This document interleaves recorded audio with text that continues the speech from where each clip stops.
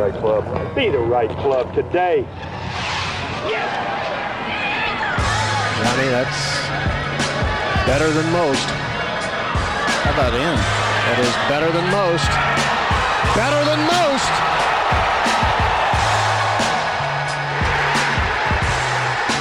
Expect anything different? Ladies and gentlemen, welcome back to the No Laying Up podcast. Solly here, Sunday night in Toledo. We are recording this coming off the golf course, the second round, day 2. The team portion of the Solheim Cup is wrapped. We're going to chat a lot about that. To my left, laying in my bed for the night, DJ Pie. Hello, Deej. Not a lot of context given there, but I like it. Happy to be here. We're in my hotel room. Not really happy to be here, like physically, specifically, but, you know, happy to be in the room with you guys. Big Randy is here. He has had just a joyous week out at one of his favorite golf events in the world. Hello, Big Randy. Hello. Unlike DJ Pie, I am fully clothed. I felt like I feel like it's 3-day Christmas, and I don't know if I'm cut out for this. I feel like the little kid that I'm tuckered out right now. It was a long day. It was a big day, but excited to talk golf. So. And parachuting in, coming in hot, firing on all cylinders with takes, blowing up other spectators that were saying bad things about Madeline Sagstrom today. Mr. TC is here. Hello and welcome. DJ, no, I will not paint you like one of my French girls. God, good to be here. Good to be back in Toledo. Yeah, you know what? If you're gonna talk shit about Madeline in the gallery, I'm gonna talk shit to you. So. We have conflicting reports of how that conversation went, but I think we may get to that. But before we do get to Solheim, the folks at Callaway want to give a shout out to, you might have guessed it, Mr. John Rahm, completing his first official season as a Callaway staffer. He, of course, is using the Epic Speed driver, Epic Speed fairway woods, Apex TCB irons, uses the Jaws forged wedges, as well as the Odyssey White Hot OG Rossi S putter and the Chrome Soft X golf ball. I got a little quick quiz for you guys. I want a little rapid fire answers here. What's John Rahm's world ranking? 14. Close. He's actually number 1. What was John Rahm in total driving this year? 1. First. What was he in scoring average? 1. First. What was he in strokes gained tee to green? 1. 14. What was he in par 3 scoring? Oh, this one I know. 7th. 1. What was he in par 5 scoring? Well, that's easy. What about money earned? I don't know how they calculated this one because of the FedEx Cup. That truly might be second. And Second. Top 10 finishes. First. Correct. He had 14 top 10 finishes. So a shout out from the Callaway family to John Rahm. I know you're a big listener, John, on just a tremendous, tremendous season. And we will talk some Tour Championship. But we got to start with the Solheim Cup. Randy, I'm going to throw it to you first. What's the story of the day in your mind? We spent all day out there, second day in a row. We're a little tired. We're a little haggard, a little sunburned, if I may say. What's the biggest story in your mind?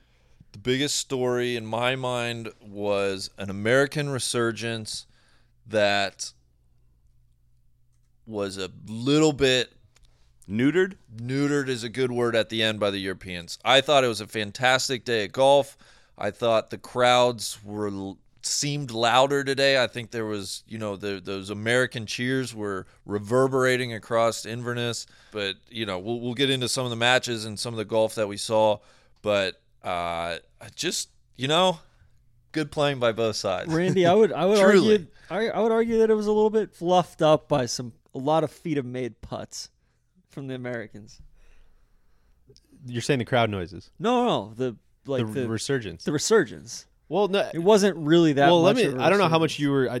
Tron obviously was traveling this morning. I don't know if you saw the early stuff. It was bleak, man, for the Americans with like coming out of the gates with all blue on the board. I mean, Randy, it's funny. I'm glad he went to you because if you would have asked me like what's the story of the day, it's a hard question to answer. There's a bunch of like half stories that didn't really end the way you thought they were going to, right? It was ebbs and flows, truly. I felt like the momentum swung back and forth. Early in the morning, I think it was 4 blue matches on the board. The U.S. was already down 3 points. Nelly Korda's getting her ass beat. Yeah, we were talking like, 5 oh down. my God, this might get away from the Americans. Yeah. Which Nelly, she's Rory. She's just not a grinder. If she doesn't have it. They look spent, man. They just look really gassed. I think Do Nelly. you have a problem with that? I feel like she just won a major. So when you call her Rory, I'm a little. Rory's won 4 majors, right? like, But it's been 7 years. No, but I think like just game wise, they remind like if the putts aren't going in and she's just a little bit off, it's like she's not gonna. The body language is gonna be kind of lackadaisical, and she's not the most creative player, right? So in these conditions are kind of the firmness and the shot making required. She is like a PGA Tour player. Like her game is very stock. Like hit it high, relatively high. Be not really bomb and gouge, but hit a lot of good wedges and putt the lights out from 15 feet. And it makes me respect her a lot less when you put it that way. Well, this course just requires a little extra layer of precision, and it has been awesome to watch in that regard. But I mean, the very first match out was Danielle Kang and Austin Ernst against Georgia Hall and Madeline Sagstrom, and we went pretty much the distance with that match today. Which, speaking of, like Europe birdied the first hole. It was such a tone setter. Can't give a big enough shout out to Georgia Hall's shot into number 1. I think Madeline drove it through the fairway on number 1, as many players did for some reason. That's a whole other conversation. I could not wrap my head around, other than nerves being on the first tee. Yeah, you need I would have to hit a huge driver head. I don't know which is a whole other conversation about like, is the driver too easy to hit and does it negate nerves? Whole other conversation. But yeah, Georgia Hall, kind of weird lie. This golf course, she made that shot look so much easier than it was. It's just an awesome shot to set the tone, like you said. Yeah. And then Madeline pours in the putt. And then they birdie the second, and it's like, oh my God, like it's it seemed like it was just crazy. And then to the Americans' credit, they battled back. That was the biggest concern though this morning, was like after all the fireworks yesterday and all the emotions yesterday of a very conscious decision to send Madeline out first. Yeah, totally. And is she going to be able, like, of course she's chomping at the bit to go out, and is she going to be too, I felt like this kind of the last, this morning and then yesterday afternoon as well, of like, she's so ready to go out, she's so ready to do it, and then after like 7 or 8 holes, you almost have to refocus yourself, and you kind of burn so bright that you kind of fizzle out a little bit. Hard to keep that for find 4 a second hours, win 5, there. Yeah. She, it felt like, I love to walk off a course, be like, hit 5 lips today, couldn't make a putt. Like that, watching her today was like, we were honestly keeping track of how many times she just hit lips so freaking hard. Not running over the edge, like balls diving into the hole and popping out, and putts from like off the green. And it just felt like she did not get enough out of playing really, really well. She did say that means everything's going in tomorrow. Yes, she so, did. Yeah. Heed that warning. And in the interest of like, oh, you guys just, I will say her flub chip on 16 was pivotal in that match. Georgia Hall had driven it greenside. Madeline was playing the second shot and literally kind of flubbed it, left it a difficult chip then for Georgia Hall, who then chipped it up and they made par, but that only tied the hole. They lose eventually by 1. So it was, that, a little different round from Madeline today. Some putts go in, that shot on 16, and I think they get that match. But the main thing I took away from that was just Austin and Danielle just willing themselves to kind of get that point. Like they started out the first couple holes like pumping up the crowd, and when you're 2 down, it's hard. You have to, it's fake it till you make it, right? And to their credit, they just kept at it. They kept at it. Every green they walked to, they tried to pump the crowd up, and they said that was a conscious thing to try to get some noise out on the golf course for the groups behind them and ramp up the crowd for the groups that were coming in next, right? Just get them ready to keep the energy going, and especially when Austin is not putting well. Yeah, there was some shaky, and that's where it's like.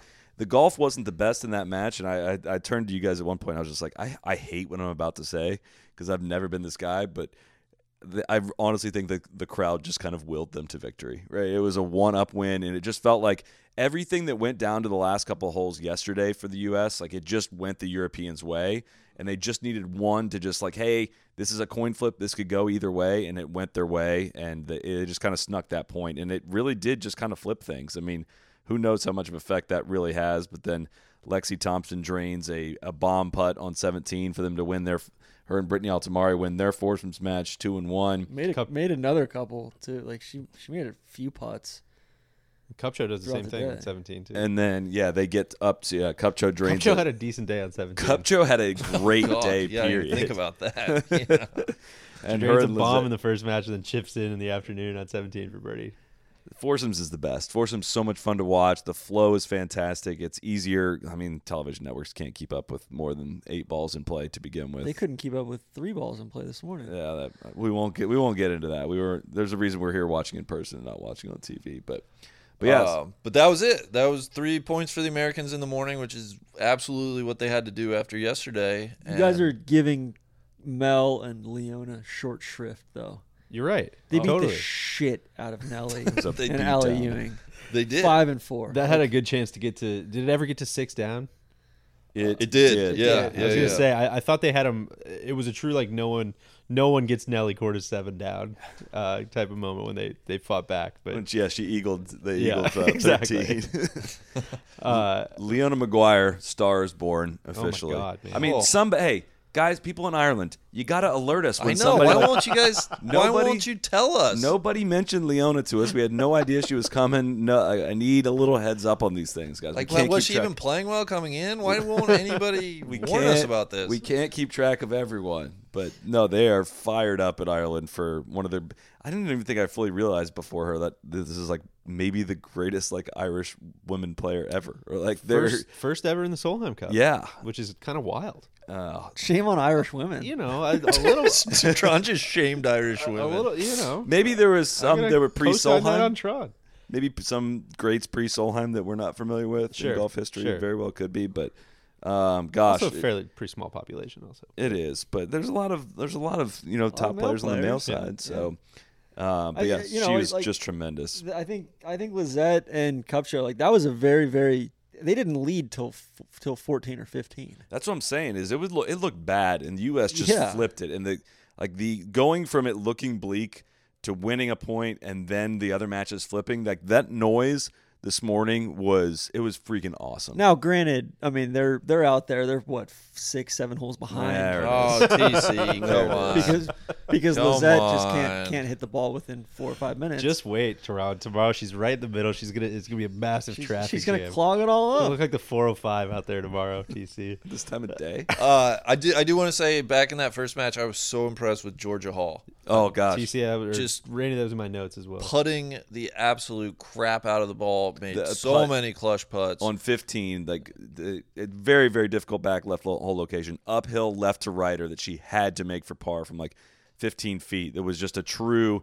You got to blend the line and speed. But like Totally. that was a very difficult putt, and she poured it right in the center, and that's what Some big par putts. I said that on Twitter. I was like, Yeah. a clutch par saving putt on opposing soil just like reverberates like weirdly quietly throughout the golf course of like, ooh, that just was cold. I was impressed with Leona's putting too, for the most part. I mean, she just made so many hole havers, hole winners, hole savers. That I mean, her ball striking obviously is unbelievable, and just the way she plays golf is fantastic to watch. But for a rookie, the only person that's playing 5 matches for the Europeans and goes out and just makes everything seemingly, it's just cannot wait to watch her tomorrow. And she has not been beaten, and Yeah. she looks like she is relishing, like sticking it to the Americans on American soil, which is awesome.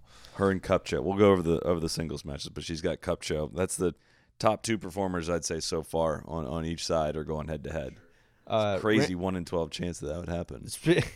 Speaking of Kupcho, Randy, talk to me. We were talking about foursomes pairings and who you like to put together. We're talking to some people and they're like, it makes sense to put the Cordes together because they're identical players, right? You want someone you can club, someone who you can, really mimic your game after and just try to get into a little bit of a rhythm. It seems like Kupcho and Lizette play complete opposite games. From watching them, like Kupcho just murders the ball, Lizette kind of bunts it around. They looked awesome together. So we were kind of talking about it beforehand, and just I know you had some thoughts on that. Well, yeah, I think that the philosophy of creating like groupings with foursomes, I think the conventional wisdom that we've heard on the ground this week is you try to pair similar games in foursomes and then opposite games in 4-ball.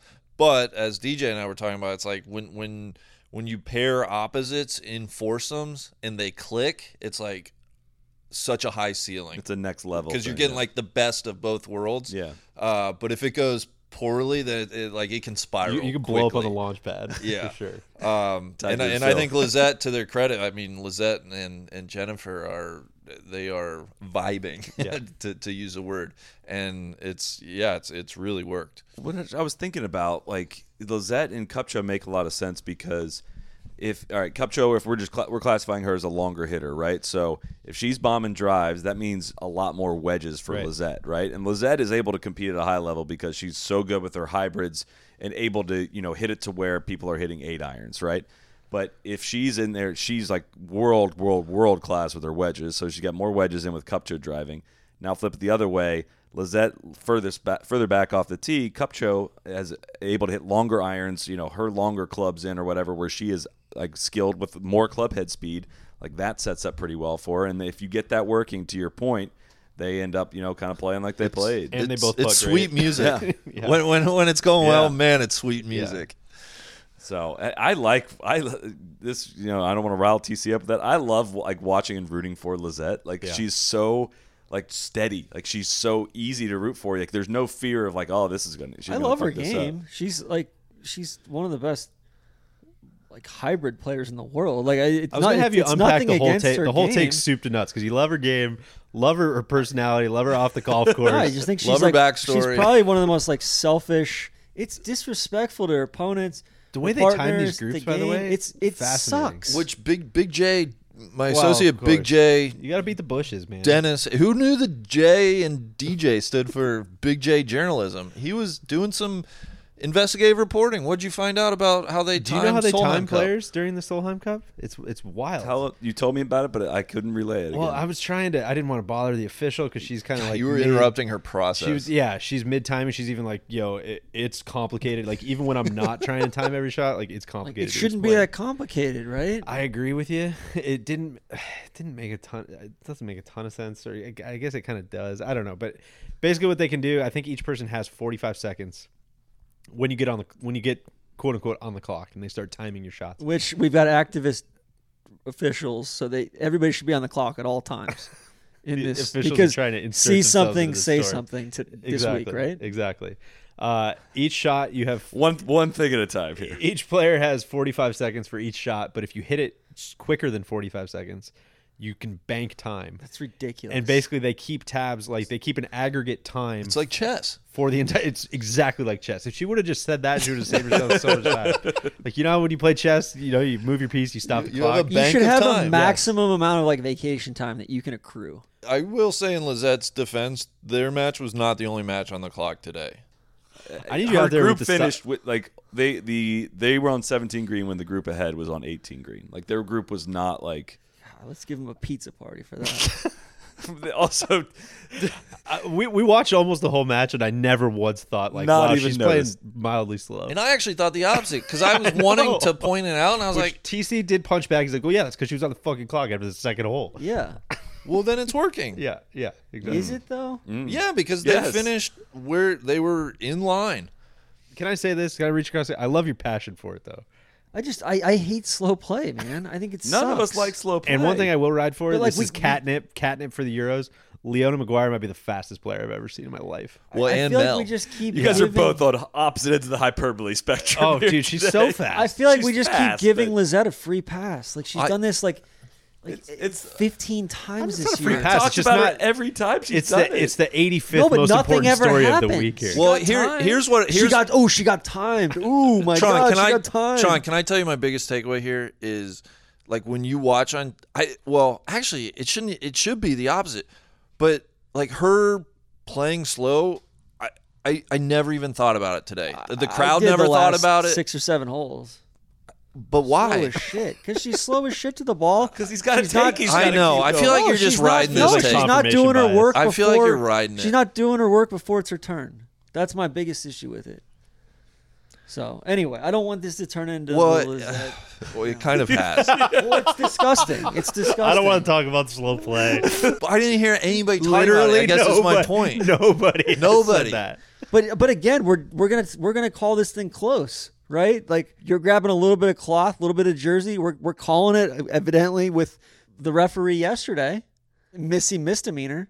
I don't, we've had a robust dialogue offline about the conversation. I don't want to relitigate the ruling yesterday. I do want to say I thought your Joey Crawford gifs were some of the best work. It's just you've something put where out like in it the needs to be world. in the spirit of the game, and it needs to be in like between the match and between the players. And when you take it off of the players, Your issue's with the rule, though, because the no, rule. it's not just the rule. It's with the rules official being empowered to. Well, then they should not have a rules official with each group. Or they should not have the rule be if the rules official sees something, they have to I was say going to say, I something. feel like the captains that's the agreed rule. to empower the rules That's officials. fine, but I'm saying at some point, like if you empower the rules officials, then I want them on the clock at all times because Lizette's it's straight up cheating in my opinion. They Listen, put him on the clock and they timed him, and they were, as our after Big J journalist. after she's already taken. You know how much it takes to get put on the clock? Not that much. You fall a hole behind. Yeah. And they start a hole behind, the way they separate out these tee times. I've heard like at least 4 or 5 matches on the clock this week, just walking around, like hearing rules officials talking about it. It's happening. Anyways, let's move on. What's next? What else stuck out? TC, what stuck out to you in the positive? First of all, I'm a little bit worried about Celine Boutier. I think she was 3-0-1 or 4-0 4-0. last go around. They've kind of hidden her. This one, she sat out both all shot matches. Yeah. She played Or- out shot. no, Or both of the.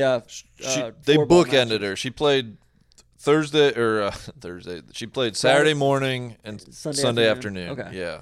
Which I just didn't. I don't know. I think she's one of the stronger players. I think she's better. Like she's a good match play Seems player. like she should be one of the steadier players. She right? gets the Like ball in one the of- hole. Yeah. Like I don't think the analytics are gonna jump out for her or anything like that. She just gets the ball in the hole. Right. Excellent putter. So I'm very curious to see what she does tomorrow. Again, looking at her card, she played pretty well. Like she didn't. right? Like I don't know. I just don't understand sitting her twice. Like it's just weird to me. I think She was weirdly emotional after her match that she won on Saturday morning. I just don't know if there's more to the story there or not. But it was. We've were been kind of digging like, around trying to where's- find out. yeah, I don't know why what. she- Yeah. So Allie Ewing missed a short putt to lose the match, essentially, right? Or lose a half point, or to lose it. to lose the match. Yeah. And so she was in tears, and then Celine was also in tears after winning the match. We just Correction, they halved it. I'm sorry. okay. So, yeah. We never really got to the bottom of that, but And that's not something we heard. Like we were just We saw standing it. there and just Yeah. saw it, and it was like, oh, I don't know what that's about. Yeah. I've been very impressed with the European leadership and just it just seems like they're coasting, doesn't it? they Like, just seem like they have their shit together. yeah. It like seems there's no very buttoned up. like in the press conferences, and it's not just the strategy or who they're sending out. It's just like the way that they do it and the way that they look. It just seems very cohesive, right? I think something else that kind of stuck out to me was like sending Allie Ewing out for the first 3 matches. Yeah. Like I don't really know why you're treating her like a superstar or like one of your stalwarts. Like she's a good player. I don't know if she's. Well, I think that gets into probably another conversation, which is the pods. And Yeah. I think the U.S., for better or worse, and it looks genius when it works, and it looks questionable when it doesn't. But I think you kind of become like a slave to the pod system, and then it's like, well, if you're going to send out, if you're going to send out Nelly, you've got to send out Allie Ewing as well, because they're in the pod together, and the other 2 are playing. You can't sit one and play the other. So that's just, I don't know. I think that's for better or worse. I don't know where you I guys think fall on Randy that. said something interesting about the pods. It's like it kind of absolves the captain of. Yeah, it gives them an out, I think. Like, once you commit to the pod system, they bring in people to administer personality tests. They tell you, like, okay, personality-wise and whatever other metrics, these 4 should be placed together. And then once you have those in place, yeah, I feel like the captain then, they're not really making, like, impactful decisions necessarily. And that honestly might be good for some captains. Maybe they don't want it. I don't necessarily begrudge them that. I think it's a shame though to not, like, if I were a captain, I wouldn't want the pods. I would want to be able to adjust on the fly, I guess. I Or a think you could little bit of almost connectivity between You can have the pods, dotted right? lines around your pods, right? Where it's like you can have some cores and know where you're Yeah. at, but allow yourself some flexibility. Sometimes it feels like everybody has a plan until they get punched in the face, and the U.S. got punched in the face Saturday morning, and but Like we when did then Nelly- see. They stuck to their plan, and Maybe that's a testament Yeah. to him, yeah. And Pat Hurst was saying that this afternoon, like, you just got to be a little patient. There's a lot of golf to Also, play. like at some point, like they stuck to their plan and then they got beat this afternoon too, right? It's not like like, let's not overstate the comeback today, right? Like, it was they won today 4.5 to 3.5. They won by the bookends. Both felt the Saturday morning and the Sunday afternoon both felt like they could have either swung the other way entirely or been a lot closer for the U.S. And that was, the U.S. I think my big takeaway was slipped away a lot of points. They bled a lot of points on those Saganda, two them sessions. grabbing a full point, Yeah. and then Reed and McGuire grabbing a half point out of that last match. Violently, was like, that's massive. Violently grabbing a half point. So they have a bad opening session. They lose 3.5 to a half. They stick to the game plan, and they are winning the Solheim Cup since then.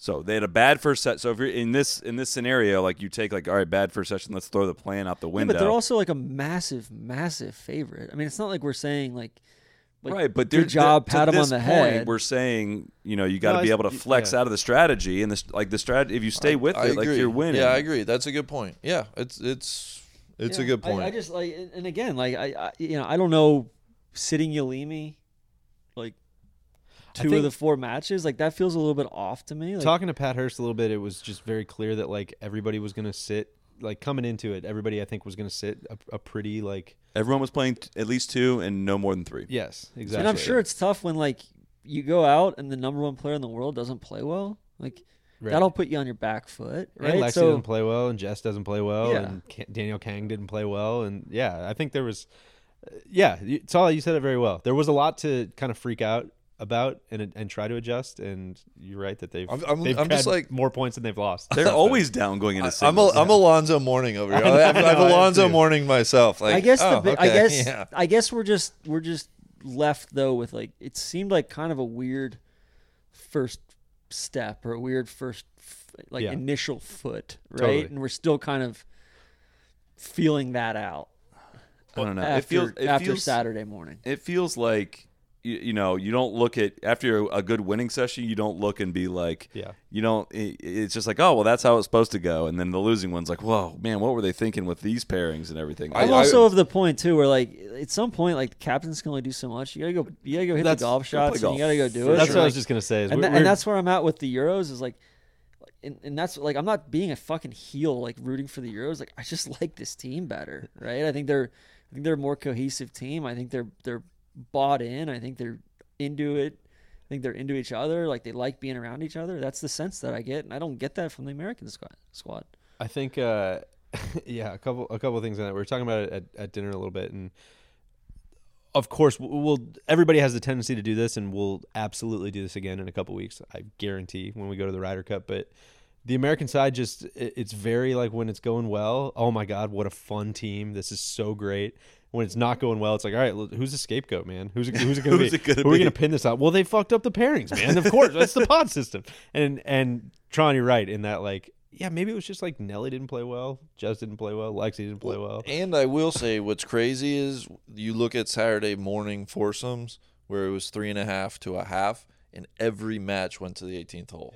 And a little bit of that is, man, things could have gone play better too. Like last hole, like step up and hit some shots, and they just didn't. Right. Yeah, and it's almost like you kind of lose 4 coin flips there, and that's not going to happen if you play that scenario out multiple times. Like they just caught some bad luck a little bit too. I will say, are you into probability and coin flips now? A little bit.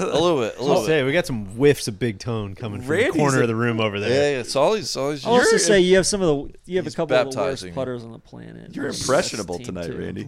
Real quick parenthetical: Solly had an epic Tony Finau take this week, Randy. I don't know if you want to wait on that to unveil that he's literally too good, and that's why he doesn't win more. Oh yeah, that one. Solly argued, but he doesn't. He's so good that he doesn't. I prefaced this. I'm sure you did. The shit out of this. I was like, you know what? Honestly, an argument that. If I really want to stretch it, it's correct, by the way. Like, yeah, it's a good take. But also, it's the headline is you're going to get crucified in the press. Of course, he qualifies into all the WGC. He doesn't get to play in like the opposite events. Yeah, he plays in too good of events. He's too good. That's why he doesn't win. He could hoover up some wins in like the Barbasol or wherever. Puerto Rico. I mean, They didn't even let him defend at Puerto Rico, exactly. did they? Exactly. The point is he's priced himself out of the lower tier of tour events, so you only play the majors, the WGCs, the players, all the big money ones, I know, and I those hate are that. harder to win. I hate that for him. It was just fun to bottom line, like, dude, he's just too good. He can't win. Solly, we'll get to your apology for like I thought he was gonna win Eastlake this week. I was a he little did. curious if maybe they're going to throw him a couple more strokes on the back nine, Yeah. just to pad the. Because pad the he's, stats? he's earned so many Exactly. strokes from strokes gained. You would have thought. You would have thought. It turns out it doesn't work that way. But before we get off on any other, speaking of tangents, let me get off on a little tangent real quick.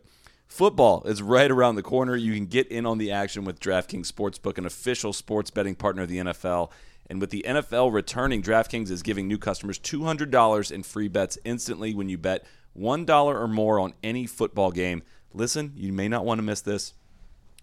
Head to the DraftKings Sportsbook app now and place a bet of $1 or more on any Week 1 game to receive $200 in free bets instantly. And if Sportsbook is not available yet in your state, DraftKings still has huge cash prizes up for grabs all season long with their daily fantasy contests.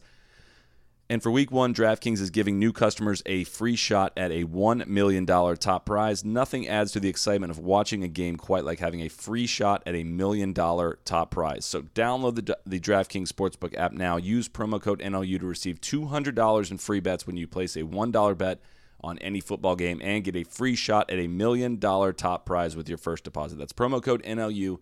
For a limited time, only the DraftKings Sportsbook, an official sports betting partner of the NFL. Must be 21 or older, New Jersey, Indiana, or Pennsylvania. Only new customers, only minimum $5 deposit and $1 wager required. One per customer. For restrictions apply. See DraftKings.com/sportsbook for details. Gambling problem, call 1-800-GAMBLER or in Indiana, 1-800-9-WITH-IT. Really, really good Whoa, stuff. I didn't Randy, think I I could can't do that. Can't wait to bet on my Niners. Oh, my Shanny. I did not think I was going to be able to do that one, but we got through it. All right, back to Solheim, back to this afternoon. Biggest takeaways from the afternoon. TC, what was your biggest takeaway? I think it's Danielle Kang. She's struggling, right? She's trying to pump up the crowd. She's trying to do all that. Are they trying to hide her tomorrow? She's going off last tomorrow against Emily Christine Peterson, who is either 2-0-1 or 3-0. Like, she's been balling. No doubt. So I don't know. I'm curious to see. I'm not a Lexi guy. I have no qualms that Lexi's gonna come and ball out tomorrow. I think the ones that are gonna win this for the U.S. are gonna be like a Yulimi No or a Megan Kang. Like the ones that are they're kind of. I think Mina Harrogate has a chance to get a point against Celine. I Yeah. think if Austin can make some putts, I don't know. We'll get into singles tomorrow. I think it's going to be very, very close and a very good watch. It's been really freaking close to begin with, right? I think we're kind of getting on the extremes of both ends of it. Totally. Like, it's been awesome golf. Awesome. How many matches? At some point, I was listening to the broadcast. They reached the 9th match to reach the 18th hole today. I don't know if it got to 10 or I forget what it was, but that's extremely rare in match play. I think the other takeaway for me is just like I wish I could root for Jennifer Kupcho.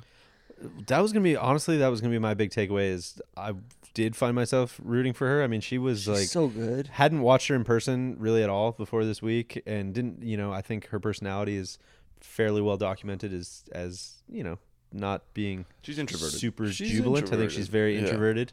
Which there's nothing wrong with that. Which She someone makes Cantlay look dynamic. Someone on the ground today said, like, can you imagine if she had Maria Fosse's personality? Like, she would be my God. an absolute superstar because, like, she's got a little bit of Fosse, like, in her golf swing, the way she just lags it like crazy and just nukes the ball, putts it great. And I don't know, a lot of my takeaways are going to be from that match, both because it was, I think, by far the best match, and it was the one that we just luckily happened to watch most of. But watching Kupcho was awesome.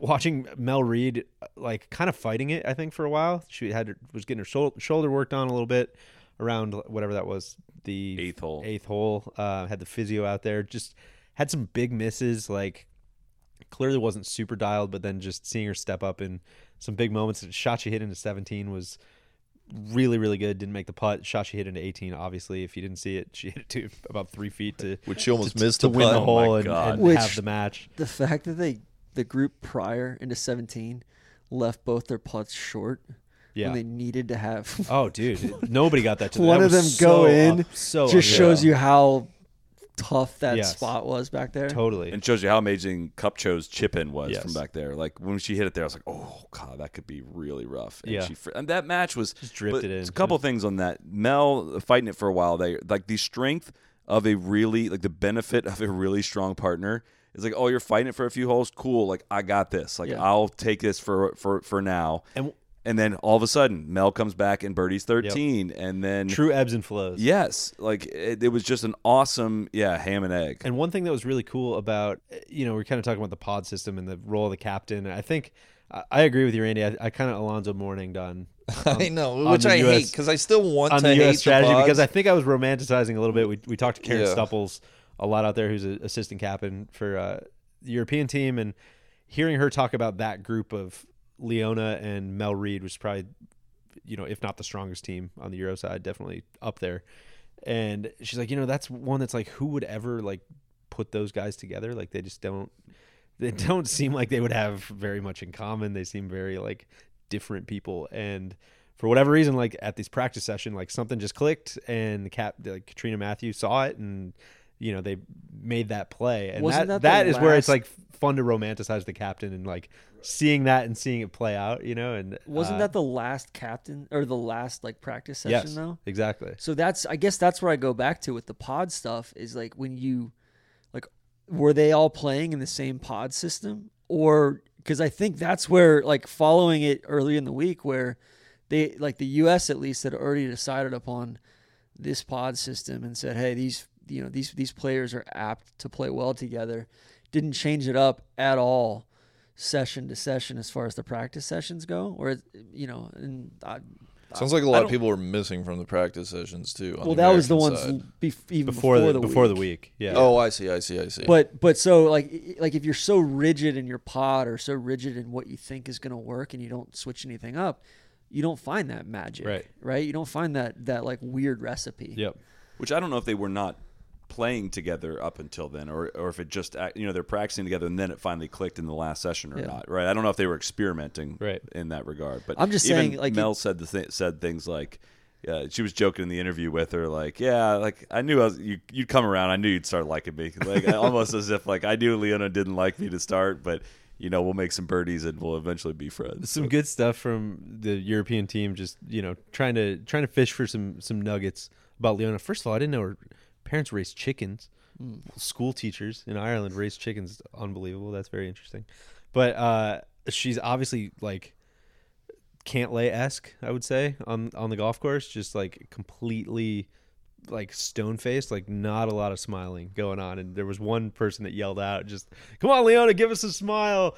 And she literally just glares at them, like not even perfect, not even cracking a little bit. That shit's awesome. She I should smile love that. more. She Yeah, should exactly. really smile Her more. swing, her downswing, especially on wedges, like the way that her head is down and impact, She looks like Lee Westwood. reminds me of Tommy Fleetwood. Or I think I I think Westwood works for Yeah. that too.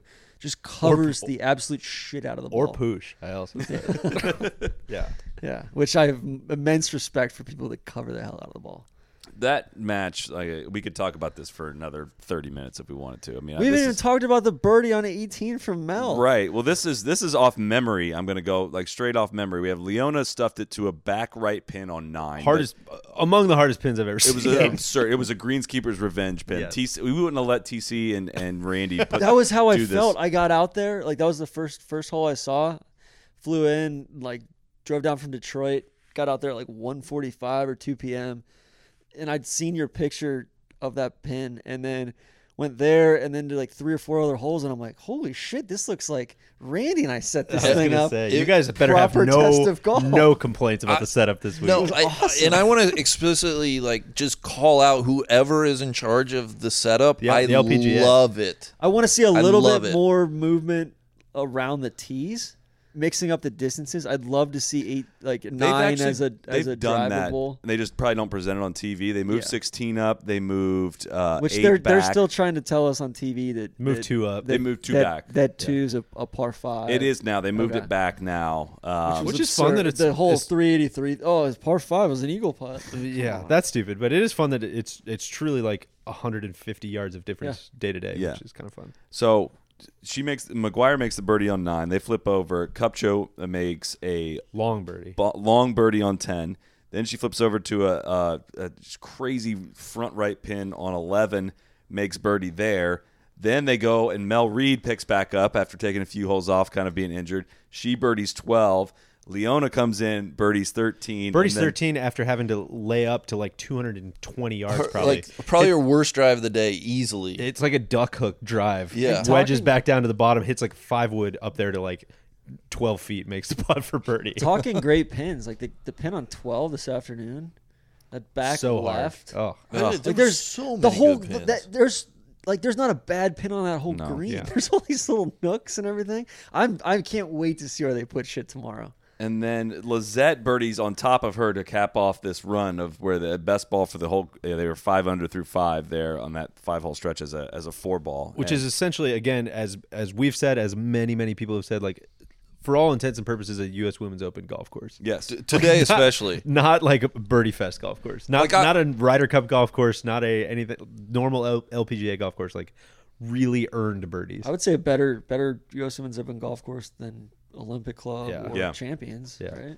I mean, it's been great watching match play on this course, but it would be really fun to even watch stroke play on it. For sure. It's a just tremendous test. And we said this last night too. It's like there's going to be so many shots on TV that undoubtedly look unspectacular. And like when you go see and watch some of them in person, it's like, holy shit, how did you get at that pin? A lot of 2 putts from 25 feet. Yes. Yeah. Well, it's just such a neat piece of property too, with the creek. And as a spectator, like to me, it feels like what going and watching golf in like the late 80s or early 90s would have felt like pre-Tiger, pre-explosion of money, where it's just like, yo, like you're going out and you're walking around and like what's ostensibly just like a big field, and the viewing is great. Oh yeah. Sitting up on 16T, you can view 15 and 17 greens like perfectly as all the matches are kind of coming down into that section. We could watch like 3 matches at once. There we have people playing 17 up 16 fairway. You let me know, like a rookie in the Solheim Cup playing up the wrong fairway, like at the most crucial part of matches, is badass. I freaking love it. Shout out to her and Mina Harrogate for winning their 4-ball this afternoon, the only match the U.S. won this afternoon. Stick with the Kupcho match. You were going through it. Oh, I mean, sorry. we haven't even gotten to 17. Well, yeah, we get to, they slowed down there for a little bit, or as Reed would say, we just started playing normal golf. Well, 14 and then 15 is very weird. I did want to talk about this. A lot of like, I'm not a caddy. I'm not a player. A lot of from a distance, seemingly just like really weird game management decisions, like trying to bomb it down that hill for some reason on 15. You saw Kupcho get just so unnecessarily like stuck in that left rough, and both the European balls, at 15, if you're not watching or if you haven't really seen a good picture of it on TV, kind of a downhill medium length par 4, short par 4, I guess. Medium length. It can be short if you get all the way down the hill. Kind of has a long, almost like really steep ski slope kind of hill where the fairway pinches in really tight to probably 10 paces across, if maybe less, and really thick heather on the left side of that, and just really thick gnarly rough on the right side, almost like a road hole style bunker guarding the really, really firm greens.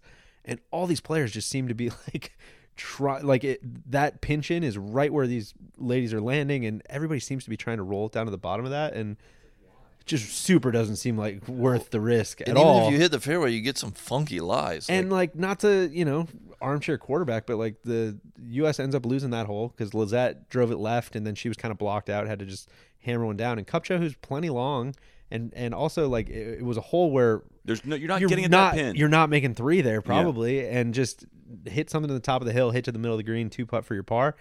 U.S. ends up losing that one because Kupcho has to hack out of the rough. Both the Europeans are down at the bottom of the hill. They both put it up there and make easy 4s, and they end up having the match. So like that's a half point that just doesn't make a ton of sense to me. Anyways, did it rain last night? It did. Yeah. Because it seemed like just watching on TV and then being out there this afternoon, it seemed like they were a little bit more receptive, at least on that first bounce. Like that's it wasn't bouncing quite as high. We're just name dropping all these huge celebrities, but talking to Jim Gallagher Jr., he said he's like, honestly, it was a little too crispy with yesterday. the wind especially. Yeah, I mean, the it wind was seems like up. They got a little water on it yesterday. Like, this is going to be perfect today, and it totally was. Which this seems like the exact scenario, where like any other setup committee would They have been would've like, just "Oh my drenched it. God, we're on City. the Dredge City, USA. There's just too much wind and there's too much sunshine out here, and Well, their willingness to keep the course like difficult is I love it because Incredible. It's it awesome. makes the good shots. It just is so rewarding seeing good shots. And you know what it's doing? It's making the matches really close because it's Yeah. super hard to make Yeah. birdies. Yeah. Like if you, Yeah. no one is like down 2 with 2 to play and making a comeback, Right. Like, because it's just so hard to make back-to-back birdies coming in. And I know, especially listen, when every pin is like relatively tucked and it's yes, like you're not making. There's just has not been comebacks in matches. you got to play 2 proper shots to get it a pin instead of just 1. You got to position your drive and then like you got to play it from ahead. So moving on in that match then. So they started Cupcho playing, birdie 16. Leona makes another like knee knocker birdie save to have that hole. 17. I mean, 17 was We kind of talked about it a little bit. Salas kind of out of the hole, has to hack around. Cupcho was probably 15, 20 feet above the pin. 15 off feet? the green, in the off the rough. green in like pretty thick rough. And this is the pin that the U.S. a couple matches before Muss makes to extend the match. They both left it short. Like that's the Right. amount of slope on this getting Yeah. back to this back pin. Euros. The Euros. Yeah.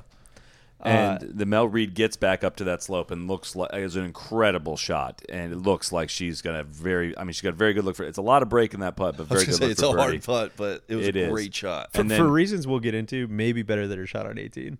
Yes. Honestly. Like, Yes. It was more what she was probably trying to do. And we get to Cupcho getting ready to chip. And what did I say? What did I say? Who was it to? One It of you was to two. DJ because I Okay. don't know. You said Finau was going to win like 3 times on the West Coast, something in the fall series. And then by the time I finished my sentence, what did I say? No, you didn't say it to me. You must have said it to Big. Well, you called it. You said it was going to go I in. literally said, I was like, she's fucking make this thing. And she flopped it up I there. wish I would have heard it. I really did. Oh. I don't know. I thought I. We'll take your word for it. Yeah, no, I totally believe you. All right, well, that's a really cool story. Just nailed it. That's awesome, man. Good stuff. She flops it, it bends, and falls in the edge. Like, it was just I mean, like drip speed too. unreal It- shot. that, it's the that best. puts the U.S. one up going to 18, guaranteed Yeah. at least a half, which is exactly what they got. because Mel Reed stripes one middle of the fairway. Everybody hit the fairway except Lizette, I believe, on 18. Lizette hits a pretty good shot from where she was, probably out to 35, 40 feet, something like that. And Cupcho hits one just past the hole from the dead center of the fairway that It looked pretty good coming in. looked really, really good, right over the top of the flag, maybe just a hair amped up or something. Almost looked like he was going to take the slope and roll back and get really close, which is exactly what Mel's did. Mel's was such a random pull. TC, I know you're going to be with me on this, but do you remember number 14 at Pebble when DA Points hold that Yes. that eagle shot that kind of like it hit just in the perfect spot in the rough and hit in It's the that rough, same kind of rough too. took all the speed off of it, Yeah. and then it just It dripped just out. literally trickles out. And his went in, but hers rolled out. I tried to block out. That was when you saw the big DA Bill points. Murray celebration. Yeah. He Anyways. was wearing the orange. Yes, Yeah. exactly. He had like the hunter's hat on. Yeah. Mel rolls out to 3 feet. They of course tell her to mark it, and she kind of wiggles it in the right side, but kind of. It caught lip. It curled in, I think. middle of the bottom, Randy. Yeah. Which was No, like no, no. middle of the bottom. Well, as somebody who would absolutely have missed that putt, I Yours was would not scared have- for her. Not have touched One the big hole. takeaway I've got, European side. The biggest mistake that Captain Matthew has made, the hats are fucking horrible. Today's They're- outfits they're- were not good. No, the outfits were almost so bad they were good. The hats, you can't make Celine Boutier or some of these ladies wear these big structured hats. Mel's the only one that looks natural. so with that. bad. It's like similar to what she Yeah, wears it's anyways. like, yo, like this is like look good, play good, Sure. look bad, like you feel like shit, you know? Well said. And then I was also like a little bit worried about Sophia Popov. Just looking at her hole by hole this afternoon because she lost yesterday, lost today. Played well this afternoon, especially like kind of a sluggish front nine, but both her and Celine played quite well coming in. They were just down by like they were 2 or 3 down at the turn. So just right? to kind of underscore this or bottom line it, I suppose, before we get into tomorrow's singles matches. So it's 9-7. going into the final session, I think historically you'd say that's not a jump ball, but pretty close. Just the U.S. has it's kind of like the U.S. has them right where they want them. U.S. has historically dominated singles matches on both kind of the men's and women's side. But, dude, the European team is really freaking deep. Well, can I just mention one person we haven't said at all? And she's 2-1 this week. She came into the week 9-3-3 in her career. Like, Charlie Hall is a really, really good Solheim Cup player. And Nordquist, too. And Nordquist, yeah. Like, I think getting back to where Tron is, like, I weirdly almost, and it doesn't make sense given the world rankings, but I kind of like the European team more just in this format. I can't explain it, but it's like Mel. Mel's a perfect example of like Mel's one of the most talented players in the world, but like I would send her out there against anybody in the world match play wise. But if you're gonna send her out for like a 4-round stroke, play, right, well said. Totally. Like, all right, like she might get top 20, but I've struggled to like figure that out, right? In terms of like why Tiger, why Phil, why these guys have struggled so much in match play. And I don't know if there is an easy answer to that other than match play is just different. Put Kisner on the team. It's vagaries, man. Of course. But like it is a weird, like when you roll people out in this event, it's like, yes, Leona McGuire looks like the hardest person to beat out of any of them. Like she does. But like what I go feel she's going to win 150 majors. She's a problem. Yeah. Over under 15 and a half majors for sure. You see her at Atlanta Athletic Club and you're like, I don't see this. Like I don't see it being a factor in this tournament. It's weird how that works, but I got fresh odds. I was going to ask. Oh my God, yeah. Well, and should we guess? Should we roll it into the singles? What are the overall discussion? odds? Why don't we before we do that, just real quick, we're gonna give a shout out to our friends at Rapsodo. You can visit rapsodo.com/NLU and you can use promo code NLU for free towels with your order, which is the first 50 purchasers get a free no laying up towel if you buy a Rapsodo, which is of course our favorite mobile launch monitor. These things are very accurate. They get within 2% of units that cost $20,000, and these things cost like $500. The MLM app, the mobile launch monitor app, automatically tracks your stats. It stores videos with Shot Tracer. It's helpful for your club gapping. If you're trying to add some speed, it's super helpful. It lets you know the distances you're hitting each club. Let you also know just what your patterns are with individual clubs. Like I've hit a couple shots that, it goes 164. The next one feels just as good, and it goes 156. That's just good information to have in terms of understanding your shot patterns.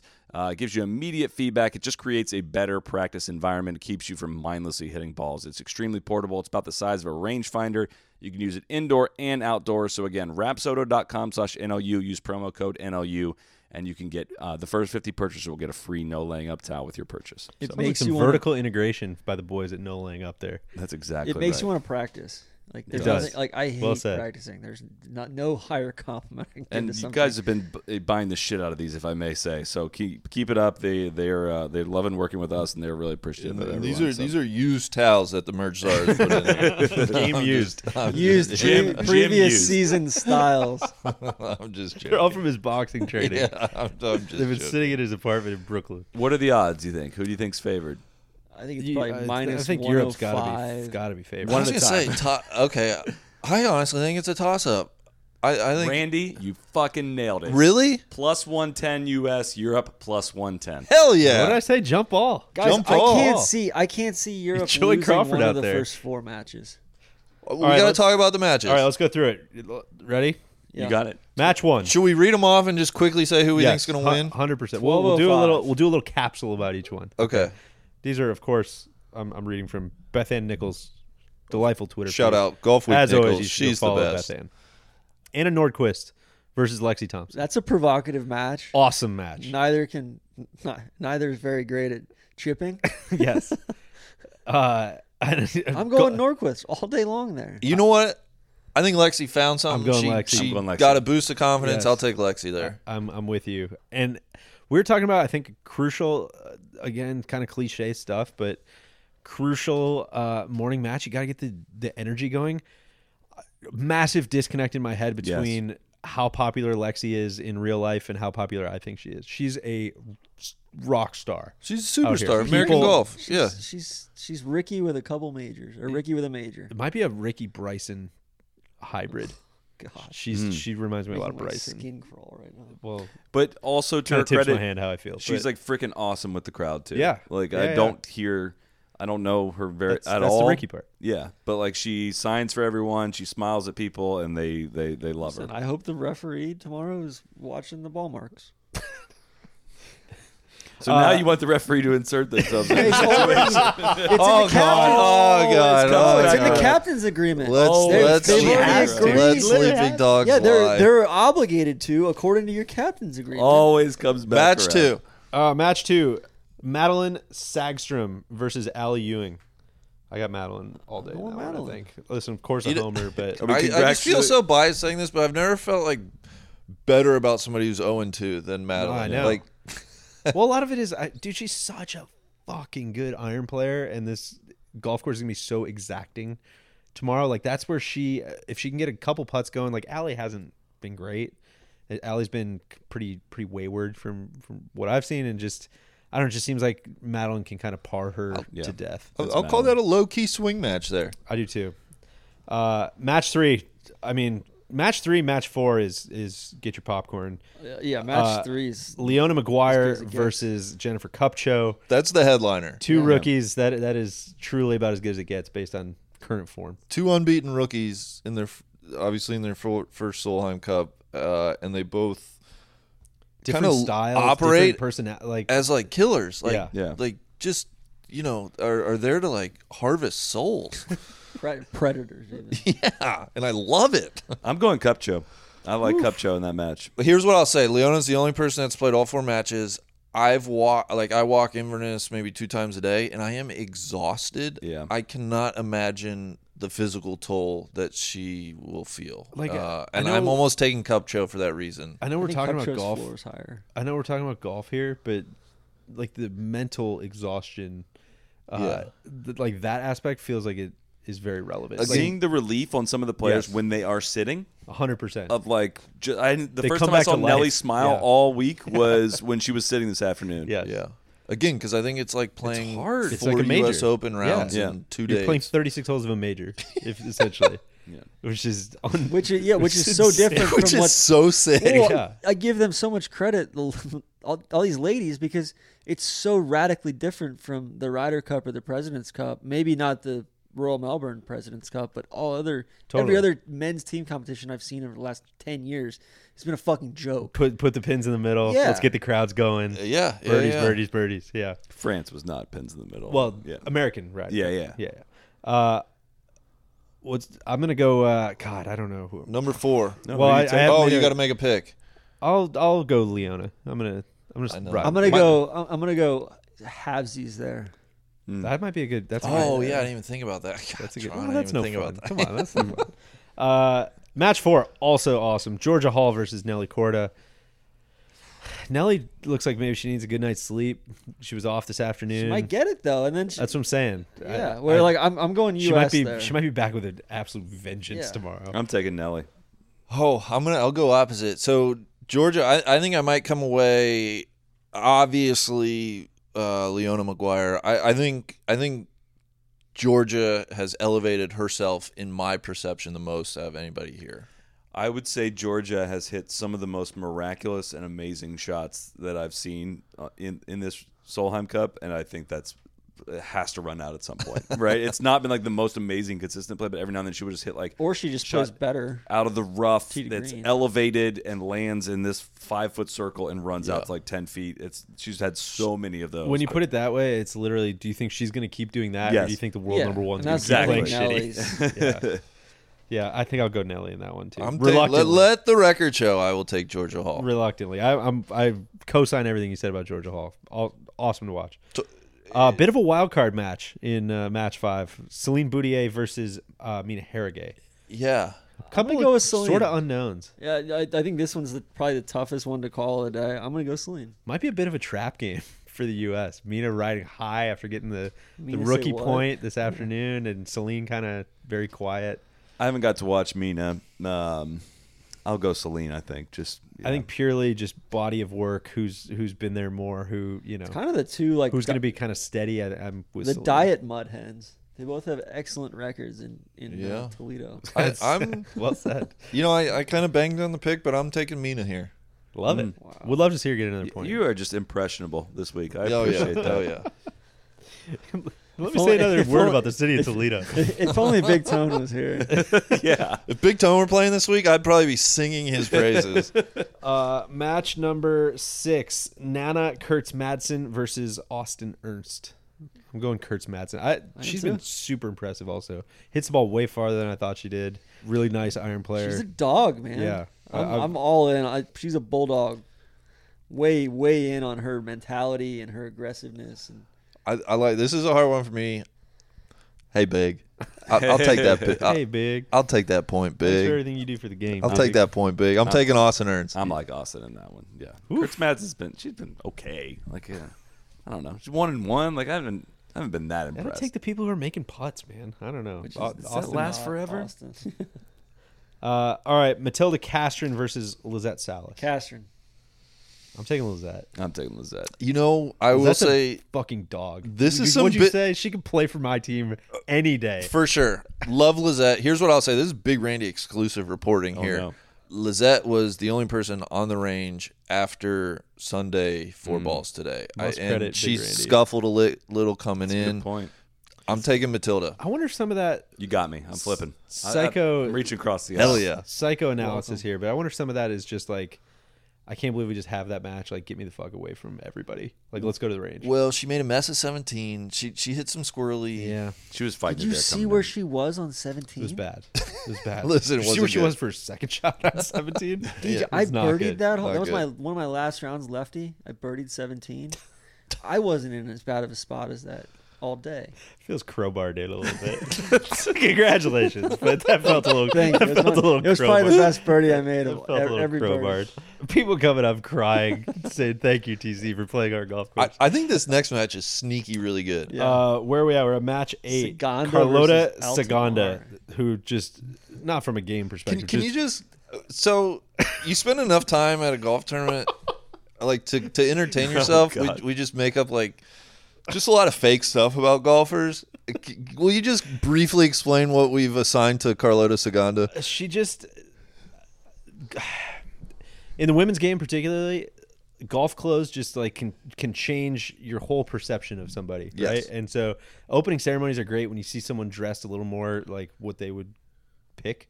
Carlota just looks so fucking cool.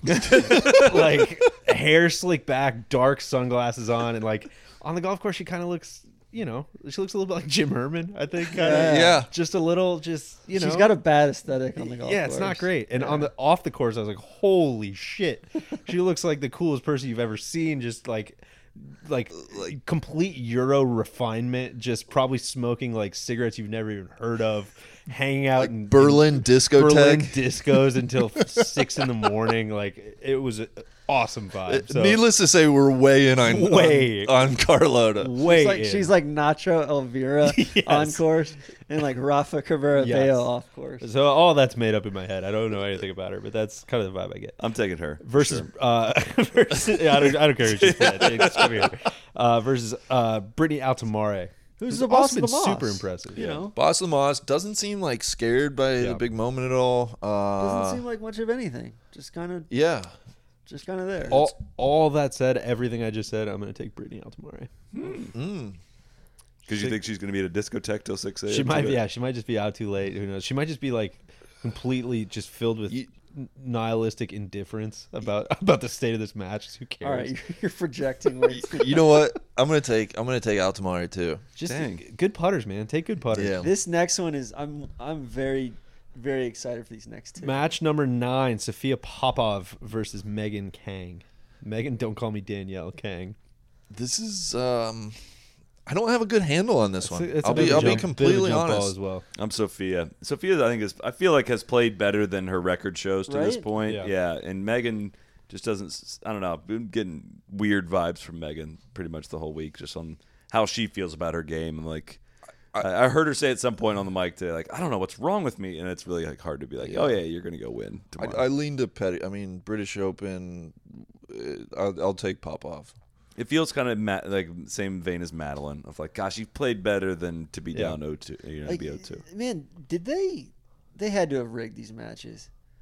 There's like 4 or 5 that are There's some really good like, ones. super heavyweight. Yeah. Just There's including some, the like- next one, Mel versus Yulimi. Yeah, Nice. Mel Reed versus Yulimi No in match number 10. I think this is a true like. Let's see what the kids got. Totally. It's like a UFC fight. Yulimi has Like honestly, yeah. It's a bare knuckle brawl. Like let's see if the kids like. Okay, let's see. Fight. Yulimi's she's showed up in big spots, right? She's what, 20, 21? Not like that. 21 Even. yet. I think And 20. has showed up in majors, showed up on like big golf courses, but still has kind of like a bit of an inexperienced Yeah. vibe. At least, again, that's probably a projection on No. I mean, I think that's all It's fair. either going to be On like my all part- square going into 17, or Mel's going to Or Mel's gonna beat the shit out of her. Yeah, like possibly like, worried will the for her ref safety. stop the Yes, fight, please? Exactly. Mel, it's just it's just an exhibition. cool. Where everyone's just trying to have a fun time. You don't need to beat Which her that bad. you do have to imagine that these refs, they will stop the For fight sure, early. for sure, stop the fight. They're gonna get in there quick. I think 11's fun. Well, have we made predictions? Oh no, sorry. I'm going Mel. I'm going Mel. on I'm that going one. Mel there. God, Desert Duffer's going to be so pissed. Oh, come on, do it, big. Randy's going to go Yulimi. I hope No. Yulimi does it. That'd be fun I to watch. kind of do too. This is honestly a hard one for me because I think Mel can hit enough squirrely shots to give away some holes. Sure. I'll take Mel. She's got to be riding high. That's what that's interesting is like Mel. Of course, the format is what the format is, but Mel hits the big shots on 17 or 18. But if that was a singles match, she would have been toast. Yeah, she's never getting there. Leona got her to 17 Yeah. and 18, Yeah. and then she was able to step up then. So. Yeah, you might have flipped me there. I'm taking Yulimi. I'm flipping. I'm jumping. Yeah. If it's not too late, I'm taking you. Leave me I'm too. flipping. Okay. God, you guys are gutless. match 11, Charlie Hull versus Jessica Korda. That's a hell of an undercard to some of those main events. That's an awesome match. Charlie Charlie Hull seems like a I killer. think I do too. I think Charlie really enjoys like beating the shit out of you, Yeah, like low key. I agree. just doesn't seem to have it. Doesn't this week. seem. Yeah, I'm with you. TC. Oh, yeah, obviously. The last match: Emily Christine Pedersen versus Danielle Kang. Patterson. The Ollie Brett match. Of course, Call it the Ollie Brett let's match. get out in front of this. The Ollie Brett match. Ollie caddies for Danielle Kang. He is dating Emily Pedersen. Tough spot in the anchor match of the Solheim Cup. That is definitely going to be close, and that is definitely going to be a relevant match. Tough spot. I'm not sure who's going to win tomorrow, but I know who's going to lose. Ollie, one way or another. Is that even legal? Like, is that part of like the integrity program or something? What was the tweet you saw earlier? Just imagine PJ Tour players dating a caddy. Imagine if Fluff was dating Monty. great tweet. Whoever So said good, so good. that. Yeah. I don't know who. I think I might go with Emily on that one. I think I gotta go Danielle here. I think if it means something, Emily's playing really well. I know. I think Danielle's got some popcorn muscles right now. She's well, psyching up I the don't think crowd. she's like she certainly is not flashed her A game. She's also the mudhead though. Think about the crowds though. If that matters, like if there's one person who I think truly like feeds off of it. I just can't stop thinking about this. Imagine like if like Damon Green and like Brooks Koepka were dating. Like, or sticking like with it. Fanny Sunnison and No, like it'd be Greg like Norman. It'd be like if Lee Westwood's wife caddied for like an American player. Yeah. Yeah, That's it. That's Lee Westwood's wife's caddying for Coke Rack. Yeah. Solly, who you going with there? Oh, I'm taking the mud hen, Danielle. I don't know what that adds up to, but I think the U.S. wins. My individual matches probably don't, but I think the U.S. is going to win. I obviously was just counting mine, and I think I picked 7 American winners, which would leave it 14-14. Which is bullshit. They should never. There's no retaining. There's a little tee box. There's a little forward tee box on 10, and it'd be like a 110-yard flip wedge into 9 green or regular 18 green, but 9 green. I think that is what they have as the playoff. 24 person closest to the pin. 24 person. I like I'm it. serious. That'd be sick. I picked €7. That gives Euros comfortably a victory. I think I picked €9. I think that covers our day at the Solheim Cup. If you can't tell, guys, there's no other golf on tomorrow. It's just watch. If you just please, it's so good. It's going to be a great finish. I really do think so. I and showed hope up. so, I was like, like As very, advertised. Very glad I came. Yeah. Right. Like, Yeah.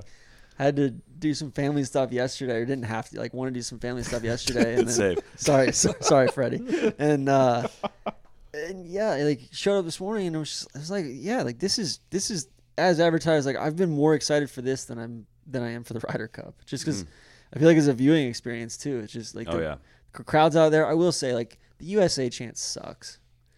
It's always like it's just overplayed. Like, it's just it's like, don't go to it at every fucking moment. Yeah, we need like a song. We need like a variety of cheers. And like, to anybody saying, oh, the like Olay thing is like, they don't have any fans here. Like, that's them conjuring up a little bit of energy.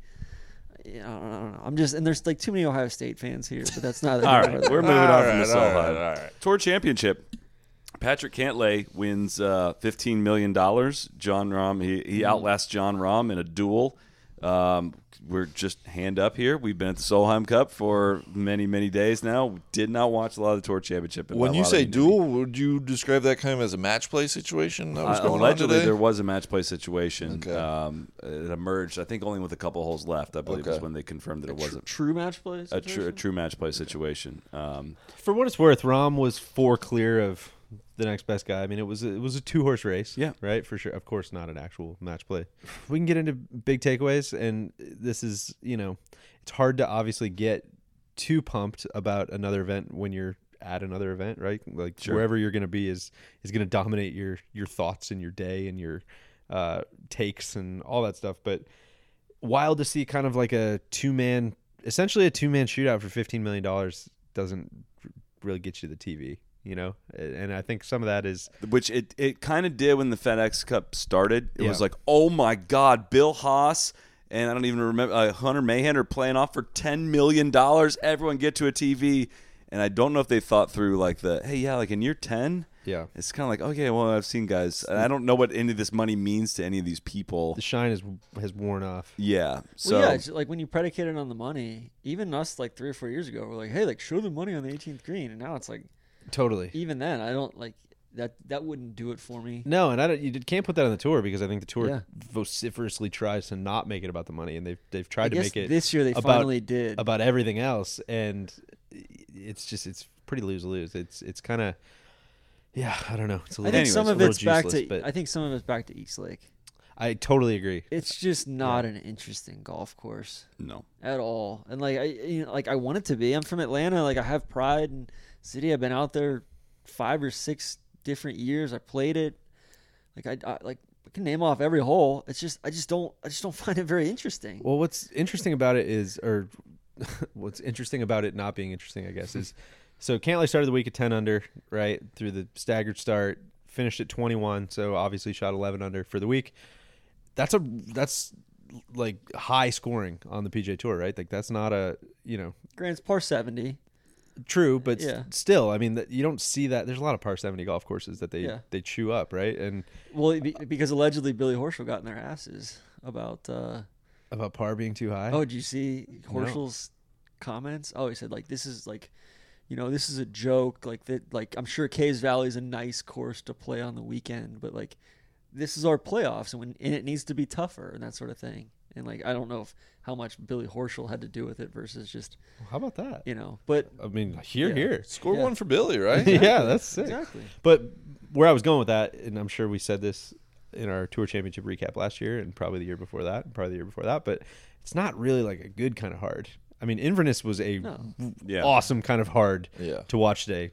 East Lake is small, kind of boring greens for the most part. You're going to miss a lot of them because it does play pretty firm, but thick ass Bermuda ain't thick fun Bermuda. For then you're chipping up and maybe making par and maybe not. There's not a ton of strategy to it. It's hit the fairway, otherwise you're going to have a hard shot from the rough.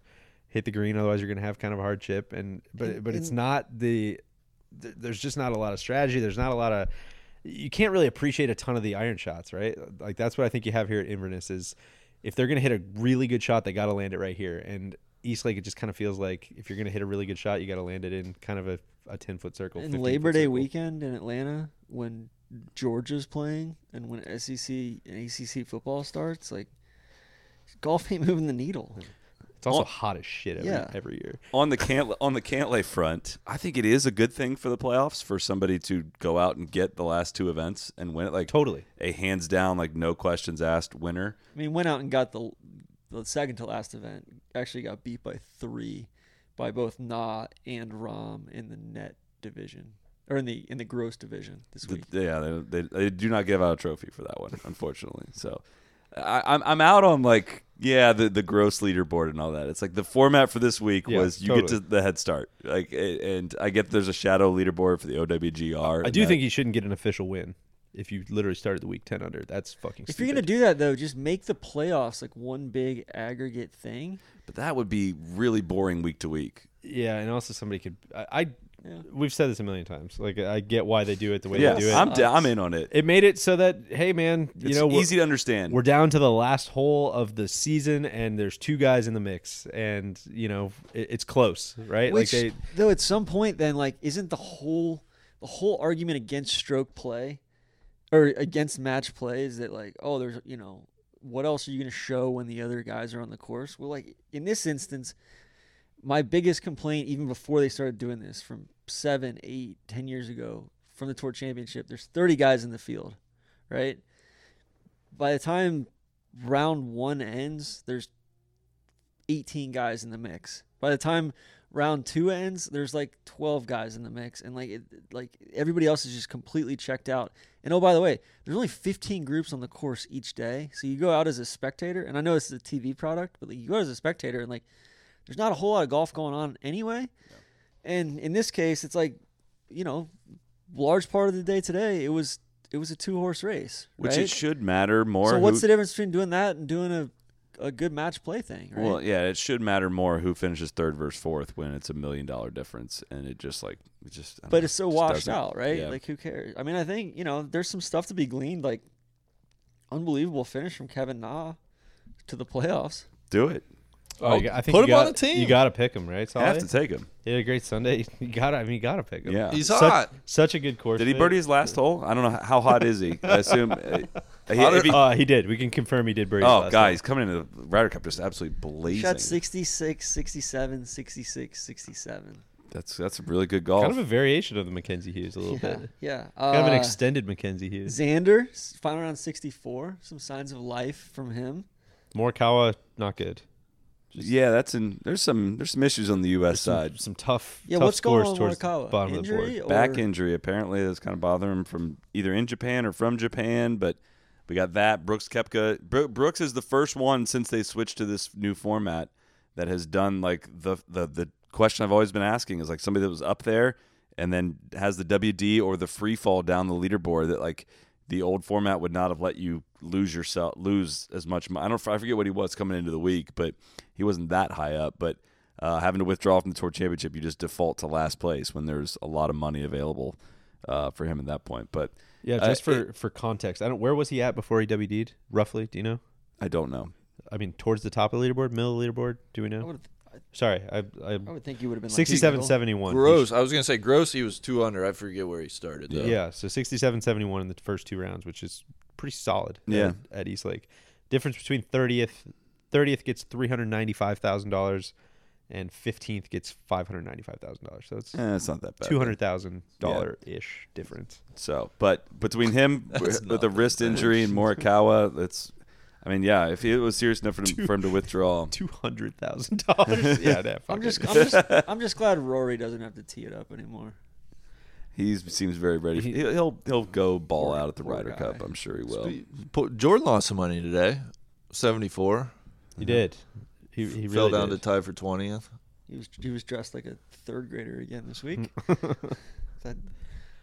What do we think purple. this means for Cantlay if we want to go down that road? I don't know what it means, but I think back to one. It's easy to gloss over the years he missed in his prime, or what would have been his prime of playing golf of this back injury, and truly probably sitting around wondering if this day would come where he would be, be set for life financially from, on course earnings and to, it is an achievement. Like we make fun of the FedEx Cup a lot, but like almost every dude you talk to prides himself on making it to Eastlake. Yeah. Like it's impossible to make. It means That's you had a the great year. primary goal for the year for a lot of guys. It means you had a great year. There's no way of getting there without having just a fantastic And it sets year. you up for the following year. 100%. So in that regard, just like putting the bow end on a mega season that everyone is ready to be over, I think. And to call yourself the champion of that, I think it's not nothing. It's we didn't get to watch. Like we'd be feeling different about it if we got to watch it probably today. I think you'd feel at least a little something towards. But I guess that's where I'm at. Admittedly, it sounded pretty boring. It didn't seem like we missed a whole that's where I'm heck of at. a Where lot. like if I wasn't here at the Solheim Cup, like I'm going to the beach with my family, and then I'm going to watch Corn Ferry tonight on tape delay. And like Yeah. maybe that's just me, but like I've seen that movie before with Eastlake. I watched Cantley win last week. Like I don't. It just. Like, I guess I'm really happy for him and good for him, but like it's not going to change my day to day. I have no rooting interest whatsoever. What's tough is I'm not going to say I feel bad for the tour because it seems like they're trying to kind of have all the cake and also eat all the cake, but It's bad cake too. on paper, like everything looks great, right? They identified the best player of the playoffs, probably the best player of the season. They did, right? yes. Like they did a great job of that. They made something that came down to the last hole. They made something that Not only the best player, like the two best players. Yeah, Rom 100%, and they did a great job of that. And everything on paper seems perfect, right? Like it seems like they did a really good job of that. The hard part is like, yeah, man, on paper, like that's why they don't play the games on paper, I guess. Like that's a good way to just make it kind of soulless. Like sometimes what's on paper is very different than what I'm seeing with my eye, and that's just kind of how the Tour Championship has felt for the last quite a while. But then Billy Horschel wins the Tour Championship, and you know That was sick. That was a fun year. That was actually super fun. That was a fun year. Yeah. But but then gets a massive inflated sense of self-importance and all that. as always, it's almost kind of like the NFL and the NBA too. It's more exciting to talk about the news related to the events than the actual finales of the events. Real quick, I do want to say, disappointing week for Scotty Scheffler. I thought Scheffler was going to assert himself and kind of make the captain's decision pick easy. obvious. It seemed like a good golf course for him. Some signs of life from P. 66 yesterday. That's a loaded statement. That was Is that pun intended, I assume? No, it wasn't meant to be, but yes. And then you know what? We've been dogging Sungjae a little bit all year. Well, he just hasn't done that much. He made it to the Tour Championship and finished like 20th. Like really good year for Sungjae and a complete down year. Like I think Sungjae over the next 1, 2, 3 years, like Sungjae is going to be a fucking force. I hope so. It was easy to forget how. I mean, that was this year. He won the Honda, right? Like, was that last year? Last year, yeah. Holy shit, that was last year. Oh yeah. That was the Mackenzie Hughes, right? Oh, all right. Forget everything I just said. I was gonna say easy to forget how good. Like watching him in that time period there, it looked like he was gonna be an absolute world beater. And now, what I was gonna say is, there has been kind of an extended. It's like period we're where seeing his floor. We haven't though, really right? seen that guy. So, yeah. So Should we talk about P? Sure. Statement. It's hard to keep track of the statements, and I was going to say I'm just going to stick to the facts of the situation, but I think the facts is a loose term. You're going to use medical facts. Use med facts. A lot of quotes, a lot of confusion on the timeline and the procedures followed at the hospital. But he was in the hospital for several days with bilateral pneumonia, and said the doctors told him at some point to text his family, and as if you don't know how this was going to go. And he ends up driving to Eastlake because his lungs could not withstand the pressurized cabin. I don't know if I assume it's because it's a Ryder Cup year to try to make the Ryder Cup team. I'm money too. In money, they like the money. They like the money, and I don't know how to talk about this because anything that comes out of the Reed camp is just coated with. Like, you don't know where the truth starts, right? Can we talk about the PR? Like, just how badly they misplayed the PR of it? Of, like, all right, like, you have, bilateral pneumonia. Then he says he didn't get tested for COVID on the way into the hospital. Well, there was a report that he did test positive for COVID. There was a whole Golf Channel story written about it that then got taken down. It's like, yo, just say you have fucking COVID, dude. Well, I think that's the big take. You're wondering like what, like that's the take. Like, why does stuff have to be so difficult with this guy? Yeah. Well, why is it that low key though, Randy? Like that's kind of turning into the entire fucking PGA Tour. Like, why does all of this have to be like some massive spin? Just somebody tell us like what is going on. Just somebody tell us like the truth about anything. And then like, how about the Golf Channel like pulling down the anything. report, Any like, one topic, deleting it or whatever, which is basically the PGA Tour coming. Justine Reed going to, this is me reading between the lines. This is all alleged, but Justine Reed basically, I would imagine she went to player relations or the tour and said, "Hey, like you have to get Golf Channel to pull this down. You guys are part owners of Golf Channel now," and they obliged. it's so difficult to follow?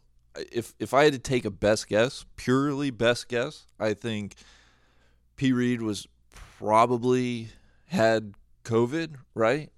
And then probably got his first vaccine shot a few days before he was forced to go into the hospital to be treated for the COVID he had. So he can say truthfully he was vaccinated. I don't think he's ever said fully vaccinated, double shots. Like, and part of me is like, I don't like. Who gives a Like, shit why do with I need him, to right? even care about this to a certain extent? But Like, he's a lunatic anyway. he can say that while also like, well, the whole thing was like, well, you weren't vaccinated like when it like mattered and you actually got sick, and then That's where like I can't even talk about it because I don't know where the truth starts, right? I don't know if I don't even know if he did have his first. You know what I That's mean? the Like whole deal with thing. P. Yeah. You don't know where the truth starts and where the truth ends and what is the truth or what. Like it's, We know what it's he said is not true, outrageous. right? Because they said they wasn't tested when he got him into the hospital, and Shane Ryan from Golf Digest called the hospital and asked like, "Hey, how's that work?" They're like, "Yeah, no, we tested." no, everyone." a buddy of mine's a doctor. He's like, dude, this is such a like every hospital Yeah. tests, no matter what your procedure is right now, you are getting a test before you go into a hospital. So like the very What's that? Your starting lungs are on fire? Yeah, COVID. That never even occurred to us to think about that. that's Wild. where the starting fact is so wrong that like, well, like honestly, that's dude, like Justine's thing though. She do you just want- sets you off on this weird. like I'm not ready. Like I'm sorry if this is cynical. Like, I'm not even ready to believe the story of like that he was that close. You know what I mean? Because Exactly. I don't Right, know what to. right, I- right. I Well, don't and know- then he had an ankle thing going on, Sure. and all this other shit. It's outrageous. The guy's like he's just like he's a lying sack of shit about everything. It's sick. Net, like does he? Why does he have to be on the Ryder Cup team this year? It feels like, Oh, dude, God, you no. just had double pneumonia. Like maybe sit this one out. Dude, it's that's gonna what- roll around again in 2 years. I was texting this kind of like throughout the week, and it's hard to overstate how outrageous that statement is. Just like, all right, in maybe the greatest bounty of depth in the history of American golf, like, do you think we should take the guy who doctors told a couple weeks ago like maybe wouldn't survive this illness and isn't allowed to fly in pressurized cabins, And also like sabotage the team. and also the guy who made Tiger Woods apologize to him and also drove that bus over over all these captains? Like, do you think that's Furyk, yeah. over Furyk? Yeah, sorry, confusing the other guy they should take. and also hasn't even played that great. Like he's not. Yeah, also involved in cheating scandals. Also like notoriously frosty with a lot of players. Like, do you think that's the guy we should take or no? It's like, what the fuck are we doing? Like, how is this even a conversation? And that's where I think the conversations that are being had in public. Yeah. Like from the little sources I do have close to the situation, they're like, yeah, the more like you try to like force this, the further off you get from who it's going to be. Well, the further Like, it's outside not gonna be- the further outside the box you go, right? Like, Yeah. The less sense it sounds like it makes, yeah, it probably makes Which less sense. you know what? I'm hearing all sorts of rumors. Randy and I both are hearing all sorts of rumors that now that Brooks hurt his wrist, that Mickelson is going to Mickelson be is ready. ready. I heard that. I heard that captain. too. Yeah, I heard that too. Justine mentioned that as well. Yeah, I heard that too. That Phil wanted to be on the team, but only if Patrick was on the team Exactly. as well. That's what Justine said. Phil might have legit been Patrick's doctor with some of these quotes that we're hearing. He gave him some coffee for wellness. Yeah. We can talk a little bit more. We can bad guy. we can do some Ryder Cup stuff. We'll do it. We're doing a recap of Monday night after the Solheim Cup as well. But some more news that came out. Golf.com scoop: a PGA Tour Drive to Survive series coming to Netflix. Imagine that. What an outrageous outside the box Hashtag idea. Team Loss. You know what? I'm gonna I want to get out in front of this. I'm going to refuse to be cynical about this. We're cynical about everything related to the PGA Tour. This is exactly what we've been clamoring for years. It's exactly what we've been saying they should be doing. And now they're doing it, and I hope it's great. Of course, there are big ifs. Of course, there are big ifs. There's a lot of, I think the biggest thing. An enormous one. There are known unknowns. As my man Rami would say. R.I.P. Did he die? Yeah. Shit, yeah. Is this like the time you guys thought Craig T. Nelson was dead? No. He died. And that's a known. Yes, of course. Big ifs, known unknowns is whether it will be, open and authentic and accessible as the Drive to Survive series is, which is what makes it so good.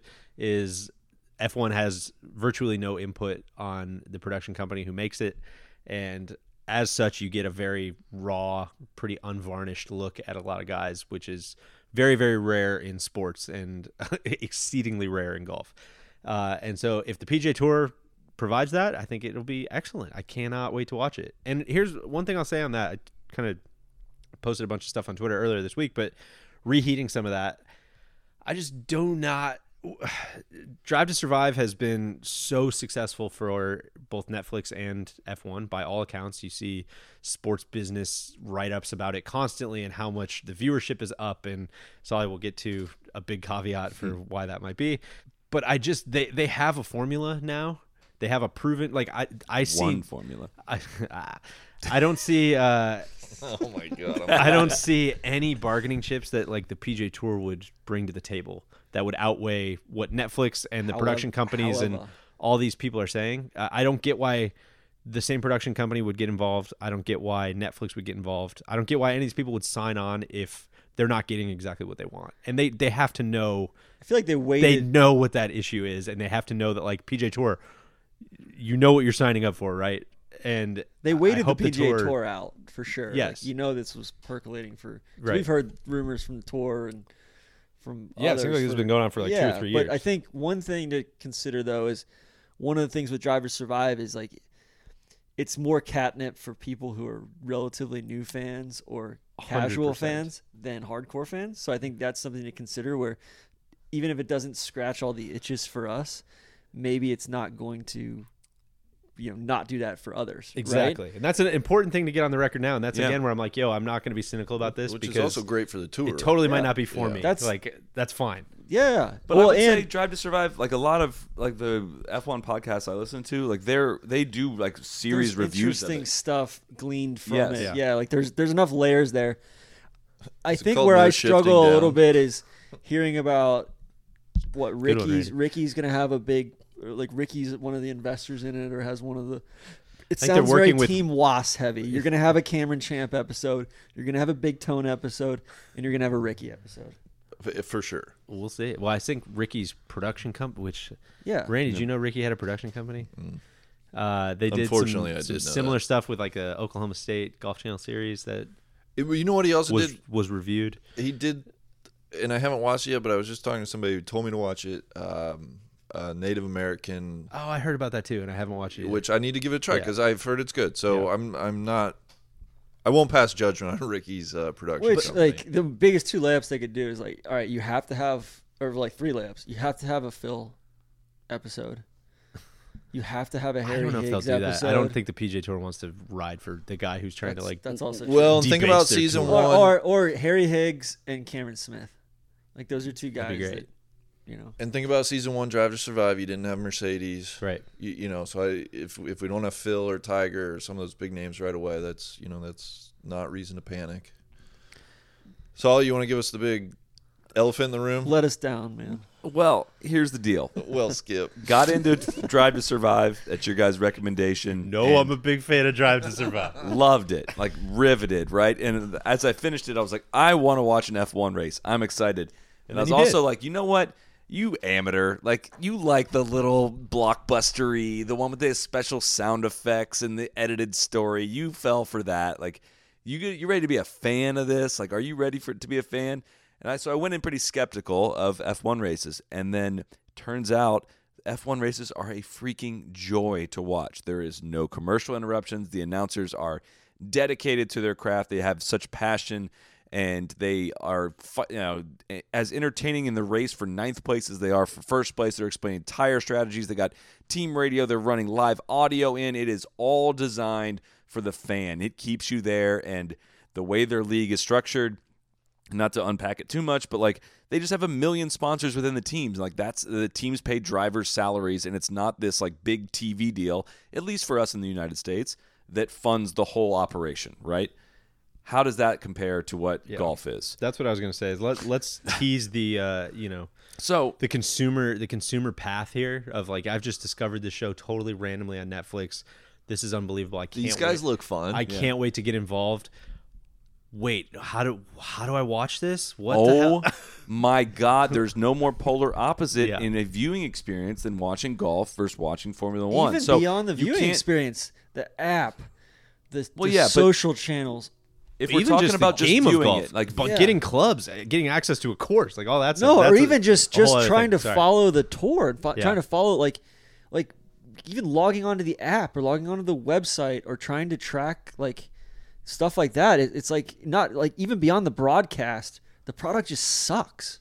Well, but the main thing being like you want people to care about these athletes and these characters and these people to like tune in and watch them. Like that's what they care about is TV ratings because they sell all this money in TV product, right? Yeah. F1 loves the TV ratings because that's more sponsors that come in to the individual owners, the teams, all this stuff. And like they don't do anything at all to ever address this. So like you're going to get, in best case scenario, the series is a huge hit. It is very entertaining. It is awesome. It's dramatic. I'm a little suspect that it will be, but let's say that's best case scenario. They get there and they go try to watch for the first time, and you're going to hit them with 18 minutes of commercials in an hour. Like what is your retention rate? And then not show any of the people that they show on the 5 of the 10 episodes. It's essentially like running like the world's best marketing campaign. Yes. For like $8,000 shoes. Like, let me click through to this website. Like, these shoes look awesome. Like, whoa. No, this is not what I'm interested in at all. Holy shit. No, never mind. So, like, of course we'll watch the show. Of course it's like a great idea. But again, like if you want to funnel people in, you have got to, like, that funnel at the bottom needs to be, like... There needs to be some good shit at the bottom of the funnel. It needs to be wide, yeah. Like, you got to let some stuff in there. I don't know where I'm going with this analogy. Can we talk about... All right, so I think a good lead-in for that is, like... Granted, I know this was kind of a perfect storm with COVID rescheduling stuff and there being European Tour this morning, which, by the way, Rasmus Højgaard's identical twin won. Really? In Italy? Yeah. This is just breaking news. Which is wild. This word's just coming into so knowing I had no idea podcast. he was even a twin at all. In the course in Italy sounds like a complete like Tommy Fazio disaster. What was the point? What was the original point here? Yeah. Why don't we circle this back? Sorry. So going back, which I know I say going back a lot. The Corn Ferry Tour, most like exciting tournament of the year for me to watch. The path to the PGA Tour that they promote a lot, right? It's like the minor league. It's like the minor league championship, right? You got the 25 at the end of the season and then the 25 from the finals. They didn't even fucking show it live this weekend. Like yeah, it's. I mean, and like I guess it was streaming, but like they kept advertising it during coverage of Solheim Cup and everything with no times or no instructions on when or where to watch it. And you've got a guy that like these are the guys that are going to be on the PGA Tour next year. Like you got 50 new guys on the PGA Tour next year, 50 rookies. And which again, like going on that and tying some of the like two of these points together is I just picture them like Justin Lauer. We're going to give him a ton of shout outs, I'm sure, on this podcast, but he's someone who just got his PGA Tour card. Let's do like literally PGA Tour, welcome to the greatest story on your tour. Right there is Justin Lauer, right? Episode about him would bring the house down. It would be unbelievable. And then you get to, good luck explaining to new fans like what the reshuffle is and how the priority rankings work and why Justin's not playing this week and what's going on here. They'll beat the shit out of it next year. Why is he not ever on TV? I want to watch Justin. I can't ever see him. When he makes a cut or does something next year, something notable the first time, they'll try to go back and start from scratch. Like, here's who Justin Lauer is, and it's going to be this pre-produced PGA Tour entertainment, like PGA Tour Productions, just puff piece, and it's not going to resonate. It's like just cover this shit live it's just and hard show with it to somebody- people in real time. Yeah, right? it's just hard with so many players. You just end up being They're too big. a mile wide and an inch deep. Right? It's big. The only thing I was gonna add with the Drive to Survive stuff was by so explicitly like hitching their wagon and like setting the expectation for folks to like compare it to the F1 version is like, yo, that's a high bar to like get to. Sure. And also racing's exciting. Yeah. Candidly, like golf is 99% of it is not exciting. So I just worry it's like, yo, people are gonna come in with like really high expectations, and I hope you guys realize that. Me and Big are going out tomorrow. We're grabbing a camera. We're gonna go try to make something comparable to The Godfather. Like And we want you to judge us on whether we get there or not. Knowing who quarterbacked this for the tour, like I have measured expectations. I'll just say that. We'll see. So, Speaking of Korn Ferry, big shout out, Justin Lauer. Oh, the hitter! No laying up. We have young hitters at the Solheim Cup. We have young hitters going to the PGA Tour. Unbelievable, man. Our baby boy graduated. 25th. He didn't make it easy on us. Ugh. Finished 25th. Got up and down on the last hole, 72nd hole, from probably 15 yards off the green. Hard chip shot. Really hard chip shot and just Skinny, completely tight flashed chip shot for your life. Hit it to for like your- 2.5 feet. Yeah. for everything. I was in O'Hare this morning, and I've been looking at stuff like since last night, and I'm like, I might fly to Evansville. Like I've been thinking about. And then I looked, and I'm like it was impossible for me to get from Evansville to Toledo tonight or even tomorrow morning without like renting a car and driving 6.5 hours. And then I thought, oh my God, what if he doesn't make it? And I'm driving. That could be really tough. I don't know, so background, Justin 3 years ago misses a 7-foot birdie putt on the 72nd hole at Korn Ferry Tour Web Tour Championship at the time and like hit a good putt and misses it, finishes 26. I think he missed it by like $50. And I think we've only been with him for this kind of journey for like the last 3 or 4 years, but just knowing like everything that he's been through, his personal story, and Which we've talked about, and he's been on the Trap Draw, and we did a video about it, but just I was going to say, please seek that out. the broad strokes. He lost his dad, lost his brother in the same day in the same accident. Has like unbelievable perspective on everything, is so well-spoken and interesting and thoughtful and just a kind, awesome guy. And we're all just extremely happy for him. And never knew how good he was. Like Yeah. He played D3 college golf, was the best at D3 college golf, goes and plays Hooters Tour and all these mini tours, keeps winning and all that. And like he's done it the hard way, and he's be a 31, 32, 33-year-old PGA Tour rookie next year. And he's like, and like even this year, like he played exceptionally well during the regular season.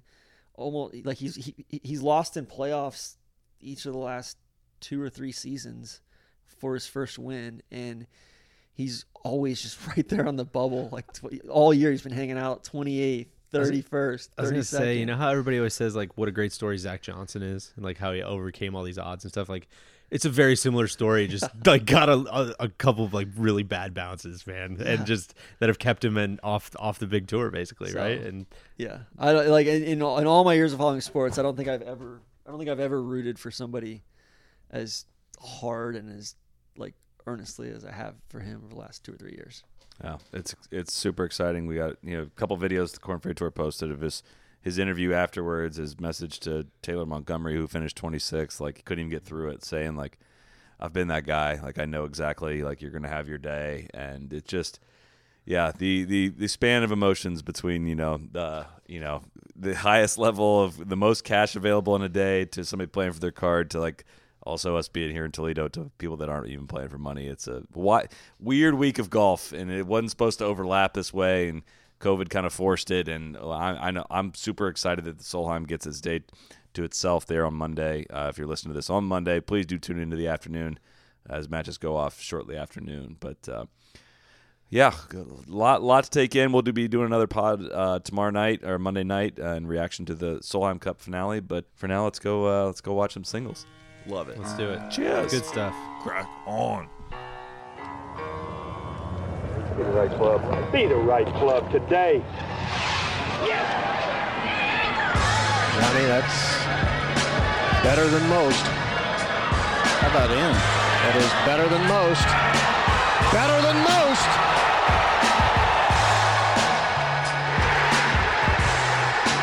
Expect anything